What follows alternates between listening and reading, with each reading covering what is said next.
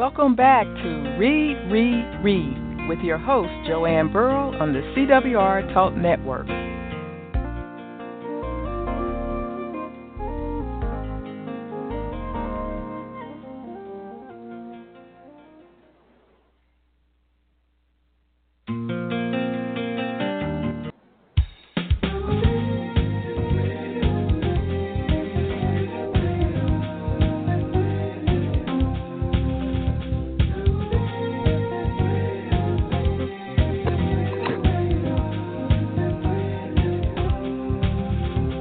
Listening to Read, Read, Read with your host, Joanne Burrow on the CWR Talk Network.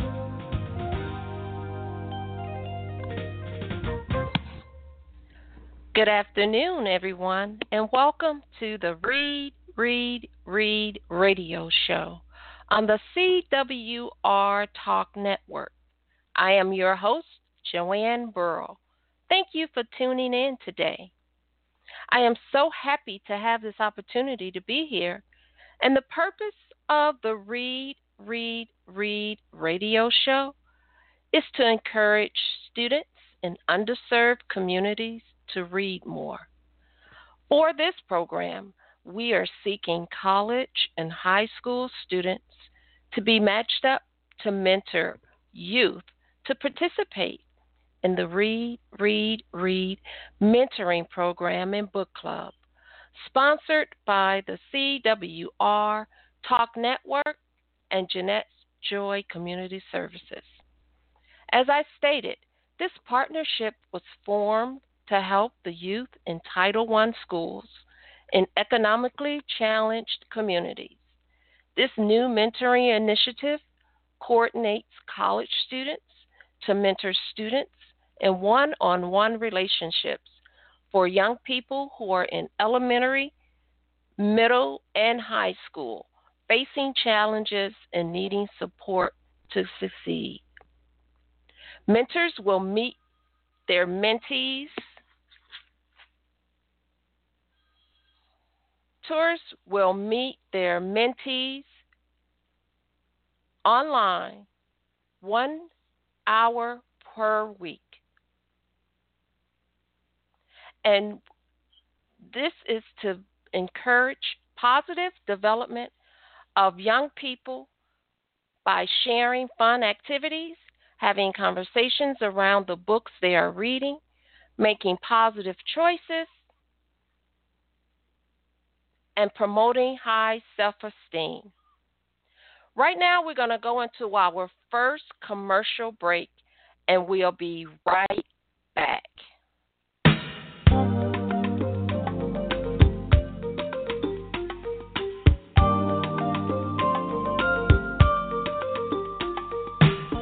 During the month of February, the CWR Talk Network is proud to present our special series, Black American Achievement Profiles, honoring the achievement of Black Americans from the past and the present, sponsored by Bass Edwards and Associate Virtual Services Corporation, the leader in work-from-home opportunities.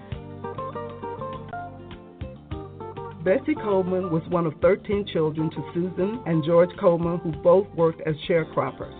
When she was 12 years old, Coleman began attending the Missionary Baptist Church in Texas, and after graduation, embarked on a journey to Oklahoma to attend the Oklahoma Colored Agricultural and Normal University, now Langston University, where she completed only one term due to financial constraints.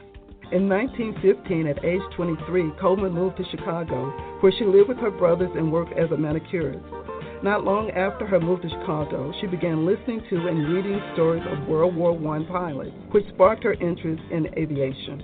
In 1922, a time of both gender and racial discrimination, Coleman broke barriers and became the world's first Black woman to earn a pilot's license. Because flying schools in the United States denied her entry, she took it upon herself to learn French and moved to France to achieve her goal. After only 7 months, Coleman earned her license from France's well-known Caudron Brothers School of Aviation. Although she wanted to start a flying school for African Americans when she returned to the U.S., Coleman specialized in stunt flying and parachuting and earned a living barnstorming and performing aerial tricks. In 1922, she became the first African American woman to make a public flight. Tragically, on April the 30th, 1926, Coleman was killed in an accident during a rehearsal for an aerial show. She was only 33 years old. Coleman remains a pioneer for women in the field of aviation. Betsy Coleman, Black American history maker and American aviation pioneer. Listen for more Black American achievement profiles throughout the month on the CWR Talk Network. Black American Achievement Profiles is sponsored by the Bass Edwards Associate Virtual Services Corporation, the innovative solution to at-home work opportunities by reaching new pinnacles every day with ingenuity, integrity, and class. For more information, call 405-928-3254.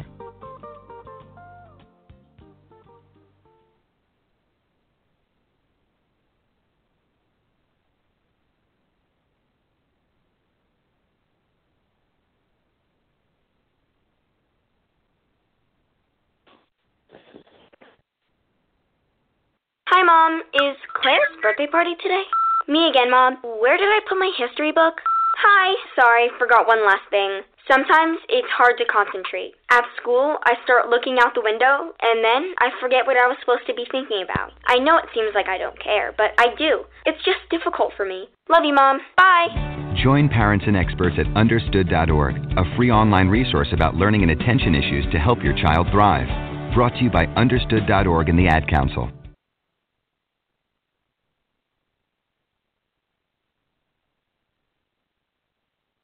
People been saying to your friend, get a different face, and posting on their feed, they're super ugly. The things they say to them online are cruel and they're not true. So tell your friend, I'll stand up for you. Don't worry, I know what to do. Know someone being bullied online? You can be a witness and make a difference by letting the world know it isn't cool and by letting your friend know you care. Learn more at eyewitnessbullying.org. Brought to you by the Ad Council.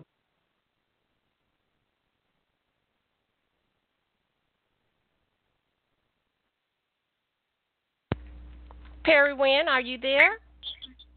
Yes, I'm here. Hi, Yeah, how can are you you hear me? today?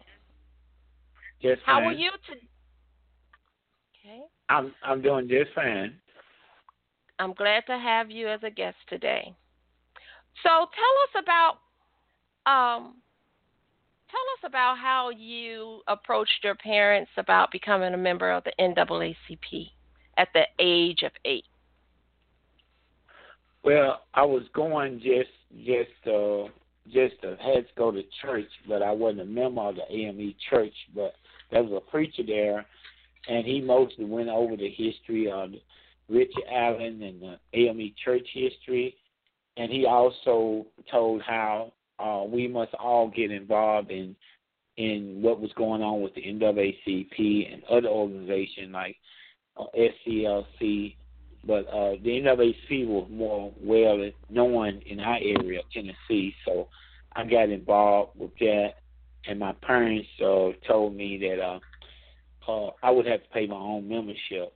So I started actually about 3 years early at 8, and I had to pay my own membership, and they just gave it to them. And then when you get 11 or 12, you can become a youth member. So I've been in ever since, and that's like 52 years ago. I'm 60 now, so and I just think everybody should get involved in some organization that was formed way before we was born, and there have been successes with organizations like the NAACP, SCLC, and the Urban League, and other organizations too. Yes, I think it's very important for kids to have that same attitude that you had when you were 8 years old. How did you feel about having to pay for your own membership at that young age? Well, at that time, it was like, I think it was around $1.50 for you.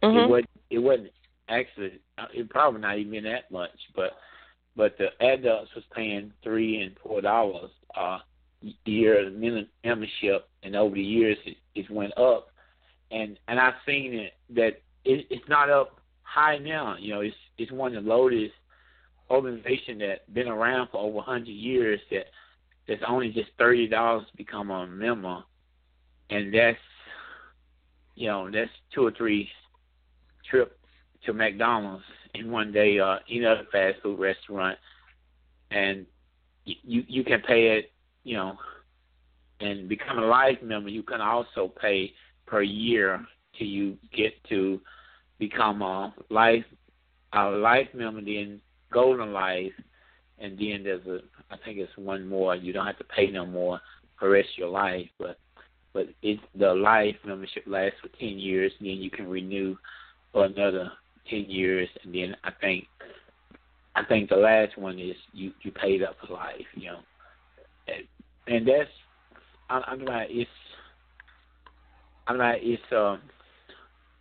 like I said, it don't take much, and they do a lot of great work. And where did you grow up, Mr. Winn? I grew up in a town called Coloca, Tennessee. It's in southeast Mary County. It's south of Nashville, and about 70 miles south of Nashville, and about 60 miles north of Huntsville, Alabama. And also, most of my mama's people is from a town called Pulaski, Tennessee. That's in Jazz County, Tennessee. That's kind of like the birthplace of the Ku Klux Klan, but also it's a black town. So imagine that blacks own their own land, own their own property, been owning it for over 100 years, and also it was a place where U.S. colored troops were stationed during the Civil War. The southern part of Tennessee and the northern Alabama, there's a lot of Union encampment there, and a lot of people don't know that, and that's something that when people celebrating Juneteenth, it's good to celebrate with Texas because they got a real history about that. But it's good to celebrate with them. But every state must know their own place, and of course Tennessee wasn't included in the proclamation. Proclamation. I can't help pronounce that word, but there's a reason why, and what is that reason? Can you talk about it? Well, the union, the federal government, which is the president at that time, Abraham Lincoln, he said that Tennessee wasn't in open rebellion against the Union forces.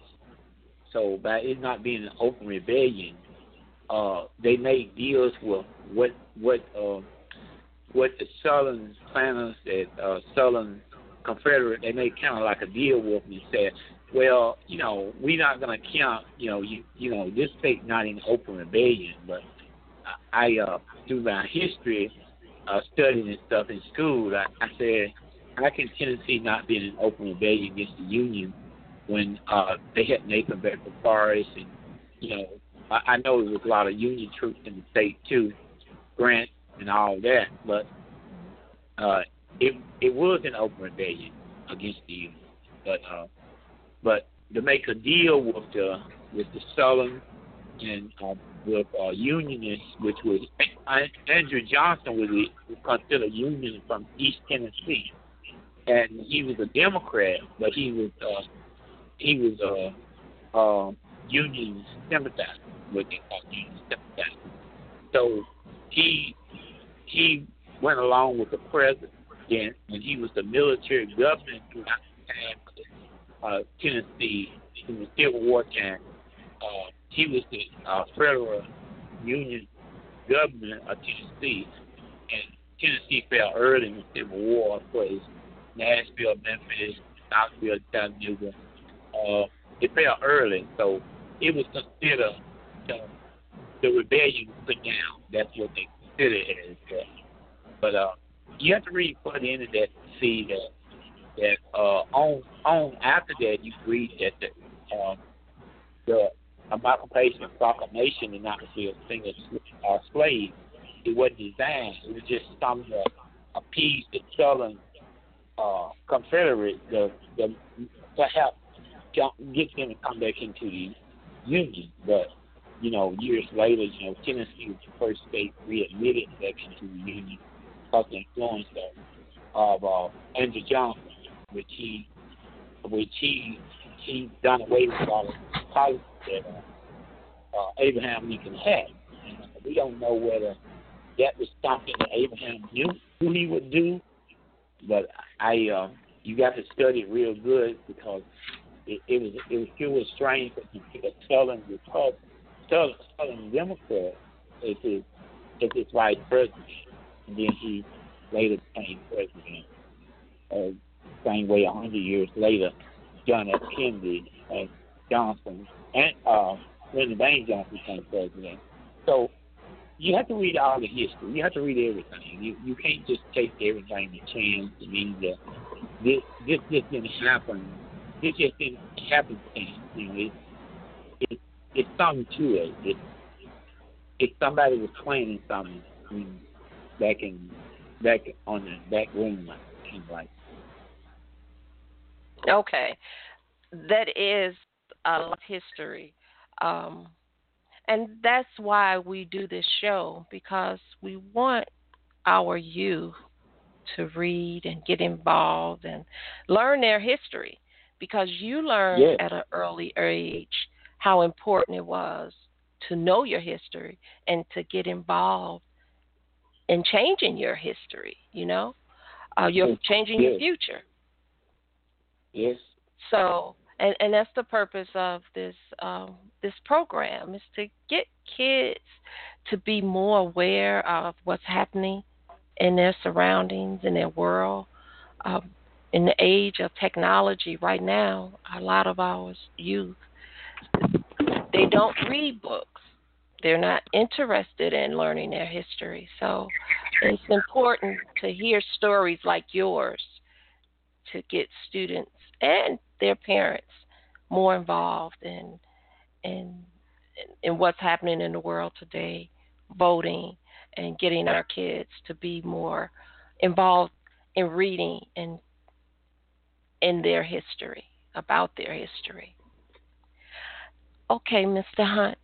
So who are some of the people that you've met being involved with the NAACP at such a young age? Well, years ago, I met this pastor, E.T. Bone. He's a World War I soldier from the First World War. And my granddad also served in World War I. And he was from Chattanooga, and he sold insurance, and he sold records, black music and stuff. He had a record shop and a wig shop. He had it all together. And he preached at 3 different AME churches, 2 churches, 1 church in Columbia and 2 churches in Carlopa, Tennessee. And he was a big influence. And then I read about Booker T. Washington, Philip Wiggins, and George Washington Carver, Frederick Douglass, Boyhood Serious book. They used to be yellow and orange and black book. Boyhood Serious book. They had books on President George Washington, Thomas Jefferson, Alexander Hamilton, and that was an influence there. But then when I started finding out that people in my family was just important too in the struggle, and that made me start a lifelong search for my family and what was they doing in those years. And I found some great interesting things in my family, and not only my family but other families I grew up with too. And you search the last name and stuff. And another thing too, one of the important things too is doing your genealogy. You may want to always look through all the records. Don't just look in the slave record. You'll never get past that wall, that 70 wall. You would never get past that. You got to look in everywhere because, unknown to you, your family is, they could have been black, they could have been white, they could have been male, they could have been female, of both races. It's not always to look under the head of the household can sometimes be a woman. And then that's when I found a lot of my family is head of the household, and it was kind of strange, but I learned to find out that my great grandfather on my daddy's side, he served in a civil war, but he was a mulatto, and my great granddaddy was by him and a white woman in the community, and you found a lot of cases like that, but everybody looked the other way. But this was going on, this was going on all through the territory, because when the men went off to war, there was always men there, in later years, soldiers go off to war, and it's a song you sing, Jody got your girl and gone, when you're gone, so that was happening either way, black and white, and it's always been, and so you don't always look in you get past that wall, because your name is it's unique. It's not always necessary of like, for example, my great grandmother was white, but she took the name Perry, which was her maiden name, but she was married to a Charles Ward, but he was a mulatto. So the family line came down to Perry instead of Ward, and that's why we were missing that sometimes. Cause we just assumed that everybody would tell us in school, this white man, it's the black women and all that, but it was going on, black and white, it was all going on. People may not want to accept that, but we the reason, so we can't change that. So it happened both ways. It was, right, and people don't want to accept that, but that's it. That's how we end up different colors and misunderstanding each other, because we all the same, and people say, well, we all God's children. Well, that's true. If we all been mixed up together and married and the race thing now, younger people are beginning to understand that this ain't nobody going nowhere. So this is just people. If people say if people treat you right, anybody is supposed to be good to you, and we need to stop this racism, and we do more studying about each other, about our needs, and there's people less fortunate ourselves of all colors and stuff, and we may find out that we may actually get along if we can just work and help people less fortunate ourselves. So we may see we can get along with that. I agree with you, Mr. Winn. It's something else, the world that we live in right now, and my focus is on young people, and they have no idea how what is happening today, how it started a long time ago. And because of cell phones and camera phones and police officers having cameras on their bodies to record their interactions with the public, that's the only reason we're seeing all of these atrocities that's happening in the world today. Right. But let's take a break, and we're going to come back and continue talking with you, Mr. Perry Winn, about your history and some of the things that you're taking on today to do to teach others their history. So we'll be right back. Hi, my name is Matthew Pinsker. I'm a historian, and here's some things you need to know to sound smart about the 19th Amendment. The 19th Amendment to the U.S. Constitution, the one that guaranteed women the right to vote, was ratified in 1920. But the truth is, women had been voting in American elections for long before that. In the early years of the Republic, for example, there were some places where women voted, in the state of New Jersey until 1807. But in most cases, women were denied the right to vote in the 19th century. They started agitating for the right to vote openly and in public in the late 1840s and early 1850s after meetings in places like Seneca Falls in New York. During the Civil War period, women were involved in the fight against slavery and the fight to save the Union. After the Civil War, leaders like Elizabeth Cady Stanton and Susan B. Anthony thought that their fight to end slavery would get them included in the amendments like the 14th Amendment and the 15th Amendment that guaranteed the rights to former slaves, and they lost. It was a devastating blow to their cause, and so they reorganized themselves in a long campaign for suffrage. Sometimes they did this on a state-by-state or territory-by-territory basis, especially effective out west. Then there were women led by Susan B. Anthony and Elizabeth Cady Stanton who organized the National Women's Suffrage Association. They were fighting to change the Constitution. Sometimes they fought in the courts. They actually tried to vote. Susan B. Anthony got herself arrested at one point doing that. Ultimately, these fights converged at the beginning of the 20th century and during the era of World War I. There was a serious campaign to try to change the Constitution. They had what they called silent sentinels posted outside the White House with protest signs. Those silent sentinels were arrested by municipal authorities and imprisoned. It was a stark moment in the history of women's rights, women being imprisoned and in some cases force-fed. Eventually, women gained the right to vote in states like New York.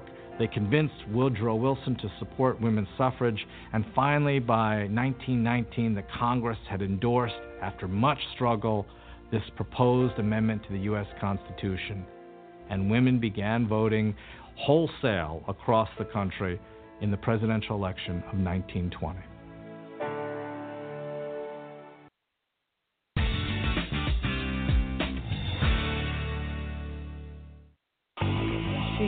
Was a great inspirational leader. She rallied hundreds of thousands of women. Susan B. Anthony changed the course of history for women in the United States. At the beginning of her career, of her dedication to women's rights, she was much despised. Her arrest for voting in the 1872 presidential election and eventual trial paved the way for women's political rights. One of the things she brought to the women's movement was a tremendous faith. Susan B. Anthony was born in 1820 in Adams, Massachusetts. She was from a tight-knit Quaker family who believed in education. In the Quaker meeting house, men and women spoke equally. And so Susan B. Anthony thought that that's the way it was everywhere. The reality was most women were uneducated, could not own property, had few legal rights, and were subservient to men. And Susan B. Anthony wanted equal rights under the law for both sexes. Anthony met Elizabeth Cady Stanton, the architect of the first Women's Rights Convention in Seneca Falls, New York, and the duo teamed up. They were responsible for every right we have as women today. Stanton had the sort of intellectual vision. She had the way with words. And Anthony had from the beginning the vision of what it meant to build a movement. It was 1872 that Anthony caused a national sensation when she voted in a presidential election illegally. Her trial had an all-male jury, and Anthony was not permitted to speak on her own defense. The trial was rigged. Her vote didn't count, but she got great publicity value out of it. Anthony was fined $100, which she never paid. She did, however, continue to spread the word on women's rights throughout the U.S. and Europe. She appeared in front of every Congress from 1869 until 1906, the year she died. Women were finally given the right to vote in 1920. 16 years after Susan B. Anthony died. I think that every February 15th, women in this country should recognize that as Susan B. Anthony's birthday, and just for a second, say thank you.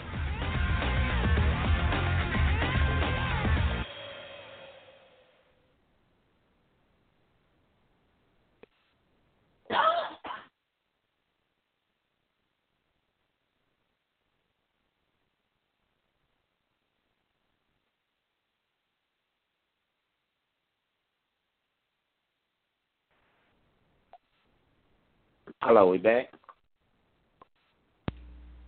Welcome back to the Read Radio Show on the CWR Network with your host, Joanne Burrow. Mentoring is a long-term relationship where the focus is on supporting the growth and development of the mentee.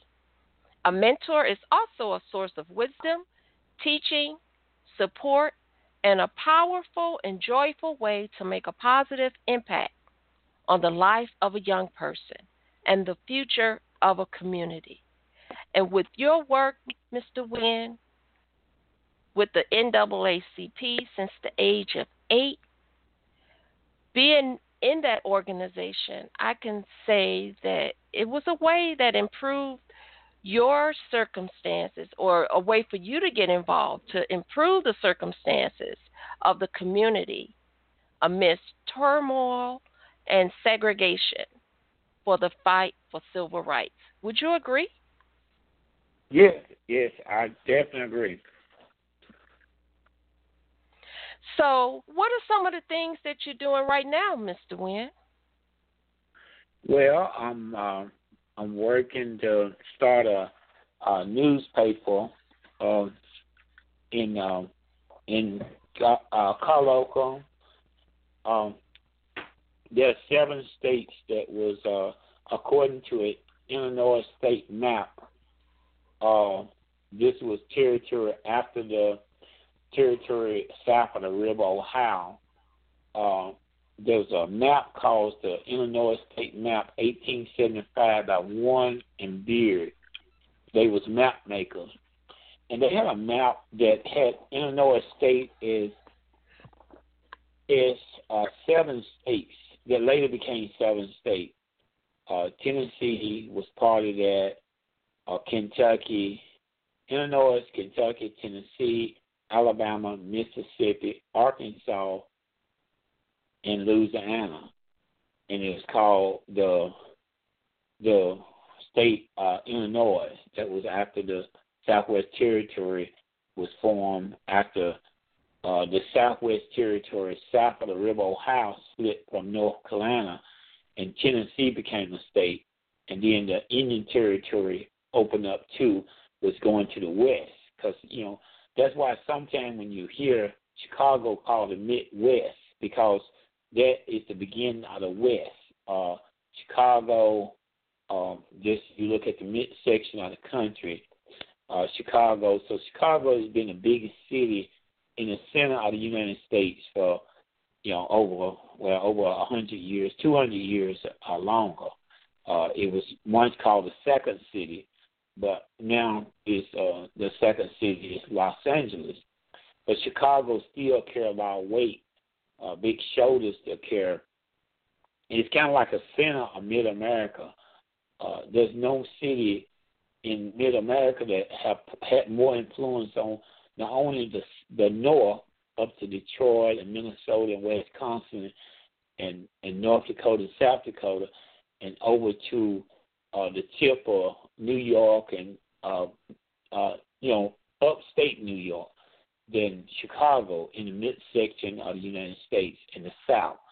So if you look at the region of the country, and now we want to do newspapers to kind of share our information that been shared for years, but now we want to come together and share this information from a region standpoint, and this will help.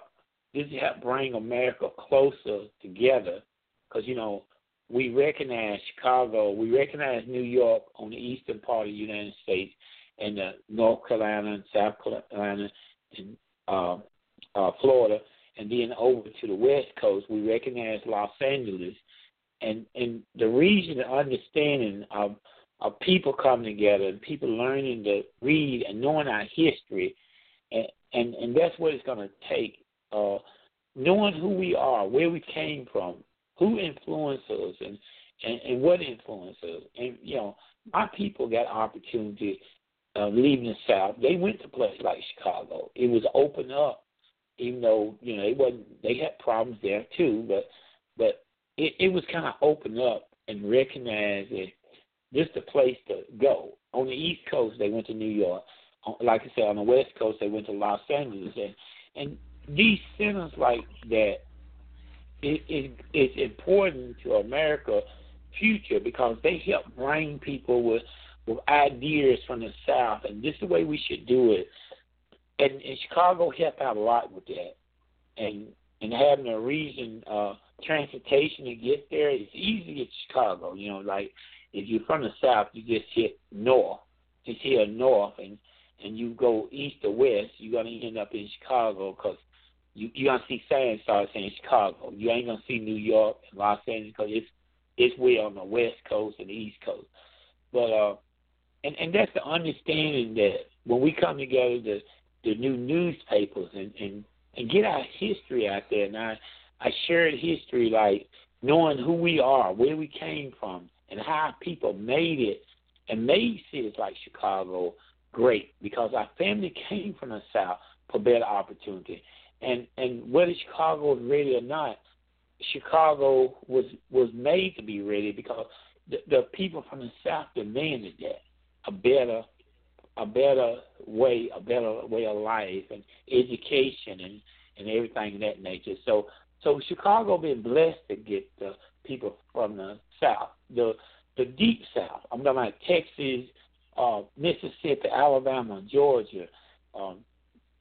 You know that's most of where they went to Chicago. You know, and that's an understanding to know we need to work together. The organization, Joanne, your organization,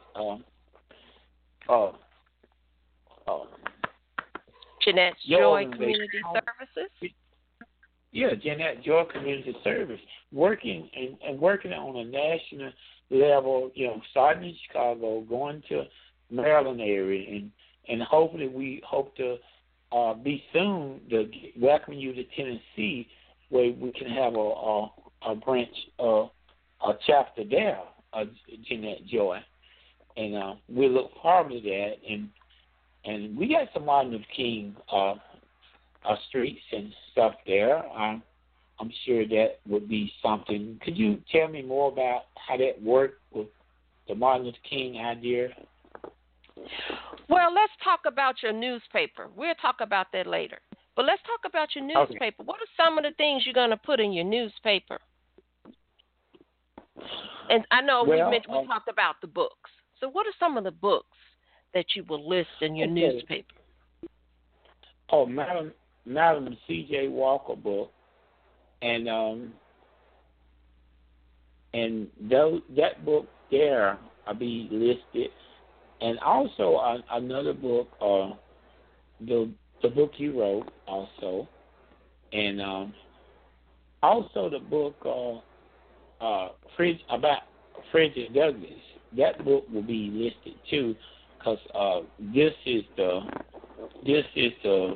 end of the coming up on the end of 2018, and I want to put more about that book in there, about the life and time of Frederick Douglass. It was a reading program enacted several years ago by the Frederick Douglass Family Initiative out of Atlanta, Georgia, and they was gonna have 1 million books out by end of 2018. I like to start pushing more for that.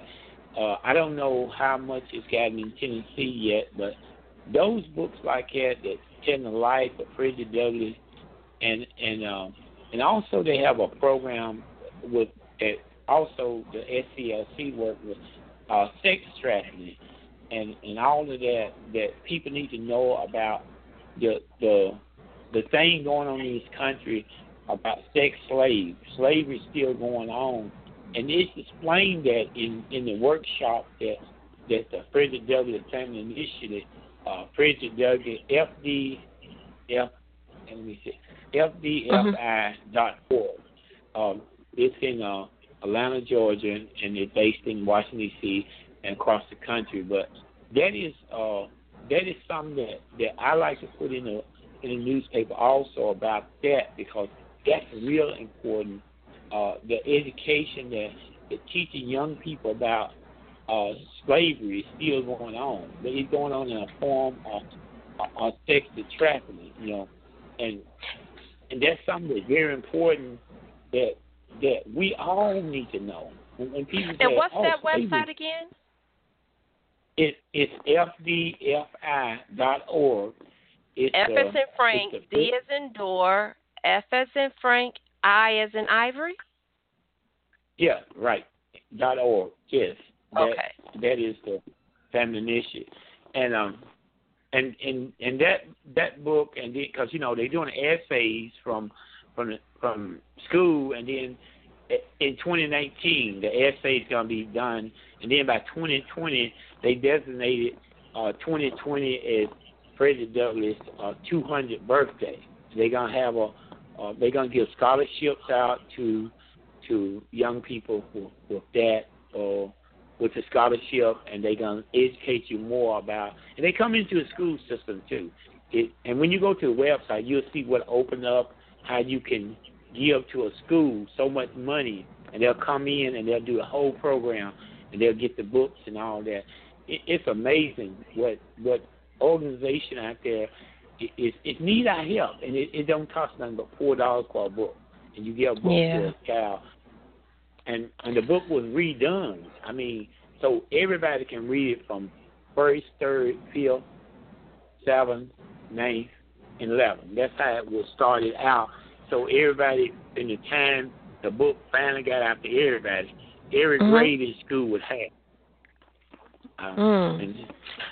Okay. Well, we're coming up on our last 10 minutes, and I want to make sure that people know how to get in touch with you, Mr. Perry Winn, because I believe many people will want to be involved or want to provide a sponsorship or even provide information for your newspaper.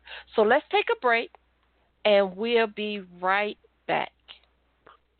Okay. Hi, my name's Yahuruh Williams. I'm a historian, and here's what you need to know in order to sound smart about women gaining the right to vote.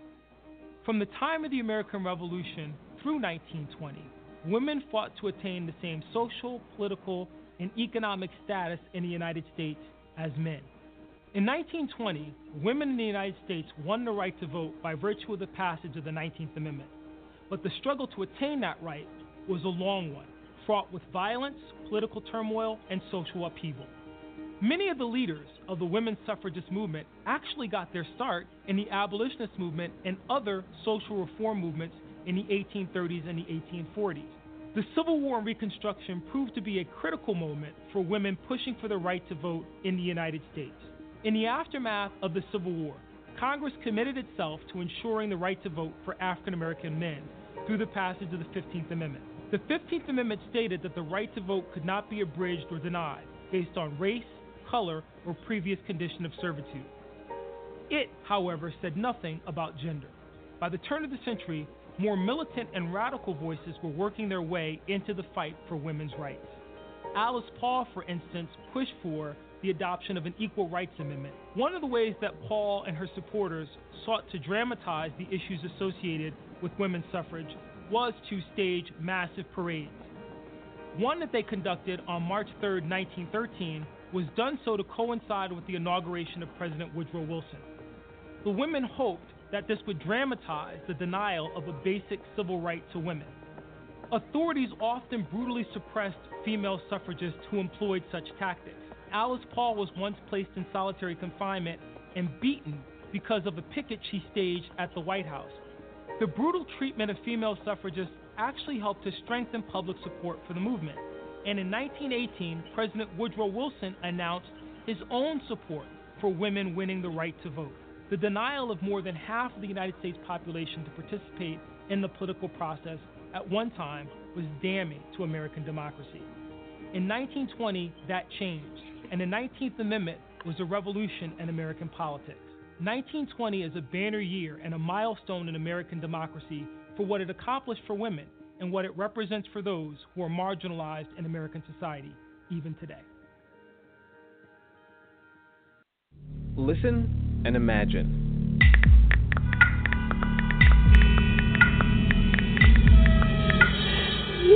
It takes 5 seconds to send a text, and for those 5 seconds, you're driving blind. Life is worth more than a text. Stay alive. Don't text, and drive. Visit StopTextStopWrecks.org, a message brought to you by the National Highway Traffic Safety Administration, Project Yellow Light, Noise, and the Ad Council.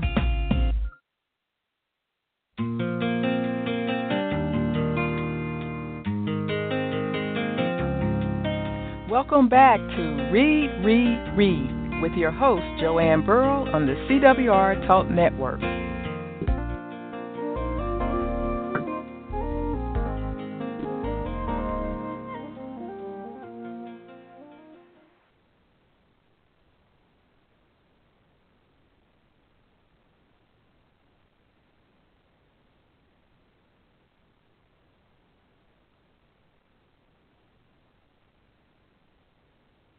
Hello?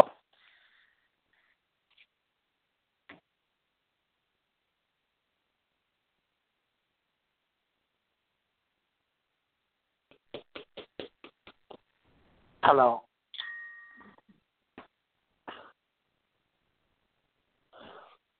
Miss Joanne? Can you hear me, Mr. Winn? I can hear you now. Okay. Welcome back, and thank you so much for being on the radio show. I really appreciate you taking the time out of your day, because I know Saturdays could be busy, to be on the show, to share your history, to share the work that you've been involved in for over 52 years, as well as what you have in store to share with the world with your newspaper. I know when we were talking, one of the things that resonated with me was the book that you shared, written by Dr. Frances Cress Welsing, called The ISIS Paper. I thought that was very interesting. Could you share a little bit about that book? Because we're down to our last 10 minutes. Okay. Dr. Frances Cress Welsing, she was a psychologist from originally from Chicago. She lived in Washington, D.C., and she wrote the Cress theory, Cress paper theory, the ISIS paper. Yes, and she wrote about the color thing with this country, how racism is running rapid through symbols, and there's 9 areas of people activities, and they use the 9 holes in your body, male body and female body too, and then that's around a golf 18 holes, and then you got the symbols of sports symbols that mean something, and they got symbols and the systems built on this, and it's to deceive. But thank God for people like the late Dr. Frances, that she uncovered that, and she wrote about it, and she done study as a doctor, as a doctor that deal with people, man, and way people act and the people activities, and gave you a better understanding of that. And she's one of the persons I met years ago, back in the late 90s at Fisk University, at the Race Relations Conference at Fisk University under Dr. Raymond Winbush. He's at Morgan State now, and he's a great historian. He's a great writer, and he have dealt with social science issues before, about people relationship, and that's where I met so many people like James Earl Jones, Marvin Gaye's son, and then the W.E. Du Bois' nephews. I think since they have passed away, but Paul and David. David is the son of Shirley Graham. That was W. Du Bois' stepson, David Duvall. And Shirley Graham, everybody knows she's a writer and historian in her own stuff. I met these people there at the race conference, and they deal with issues in entertainment, movies, and all kinds of issues going on that Dr. Frances Weston and Dr. Neely Footer Jr., they also uncovered this about why people act the way they act, and they got symbols they use. And it's best you learn those symbols because you can help bring an end to black people. We can't end a system of white supremacy, but the white can. The people that operate and act as white people in this country, they can end racism overnight. But they just don't have the will and the do. But we pray that one day they come to understand that it's a system that has to be ended, because nobody have no people. Not them, not nobody, and we should learn to trust. And we have no trust, and that's not a good world to live in. Where there's no trust, there's no understanding, and that's why read is so important, because you get to come up with things maybe you can make a difference, and that's why you push it, and everybody else pushes so much. It's kids find time to read. They gonna be the ones that gonna make it a whole lot better for them later on if they start now. To understand and knowing.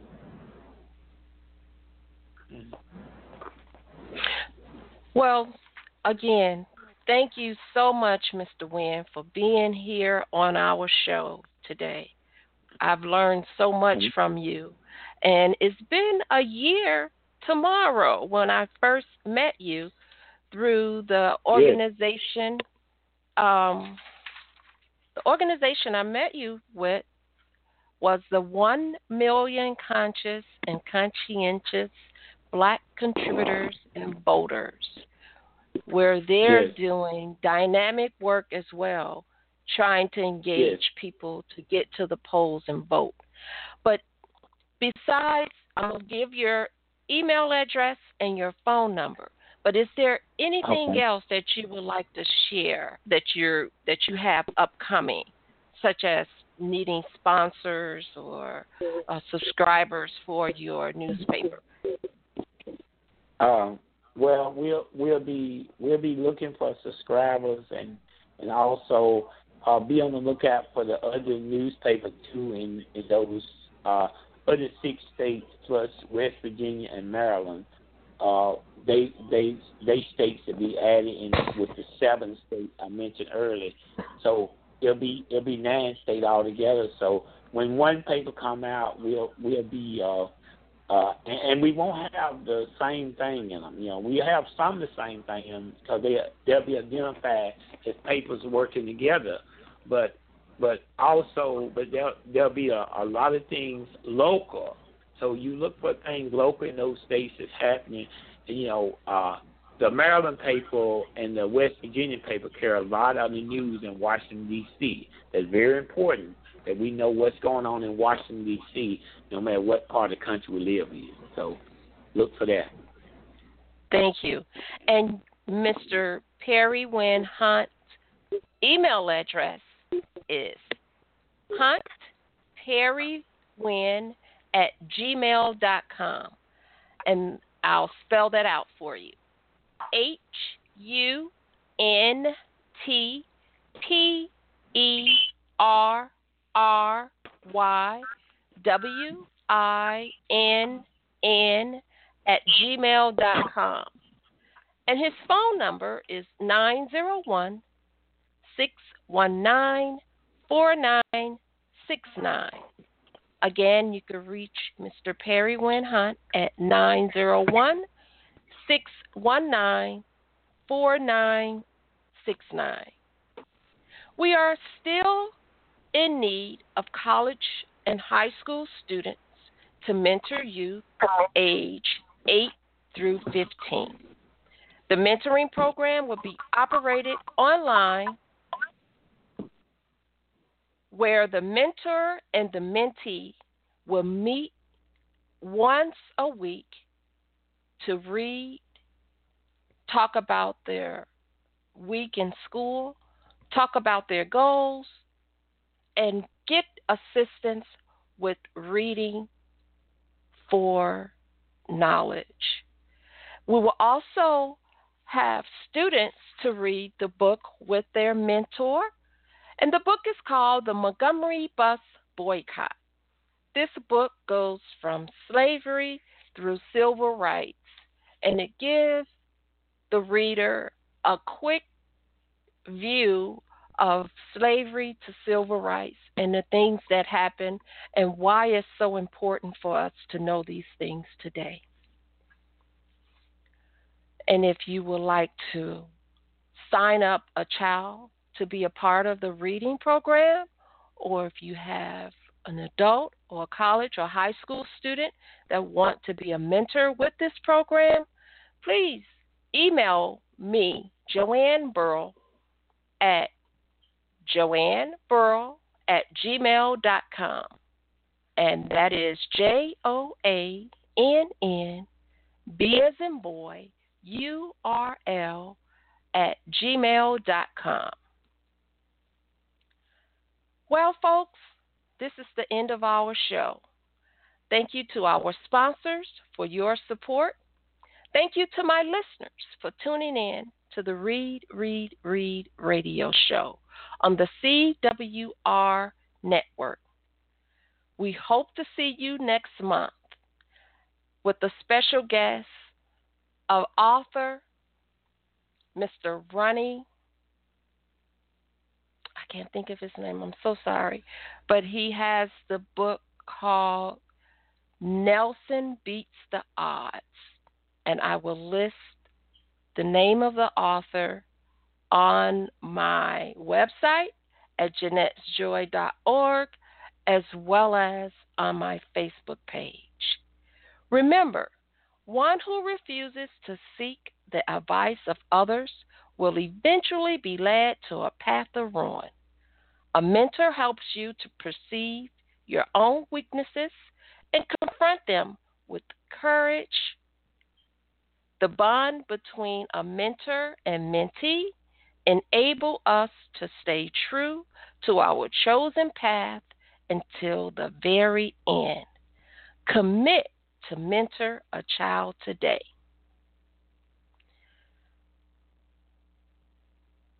I want to acknowledge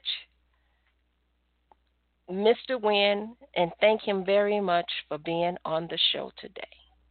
Let's be thankful that our history outlives the man and woman who makes it. Until next time, peace, everyone.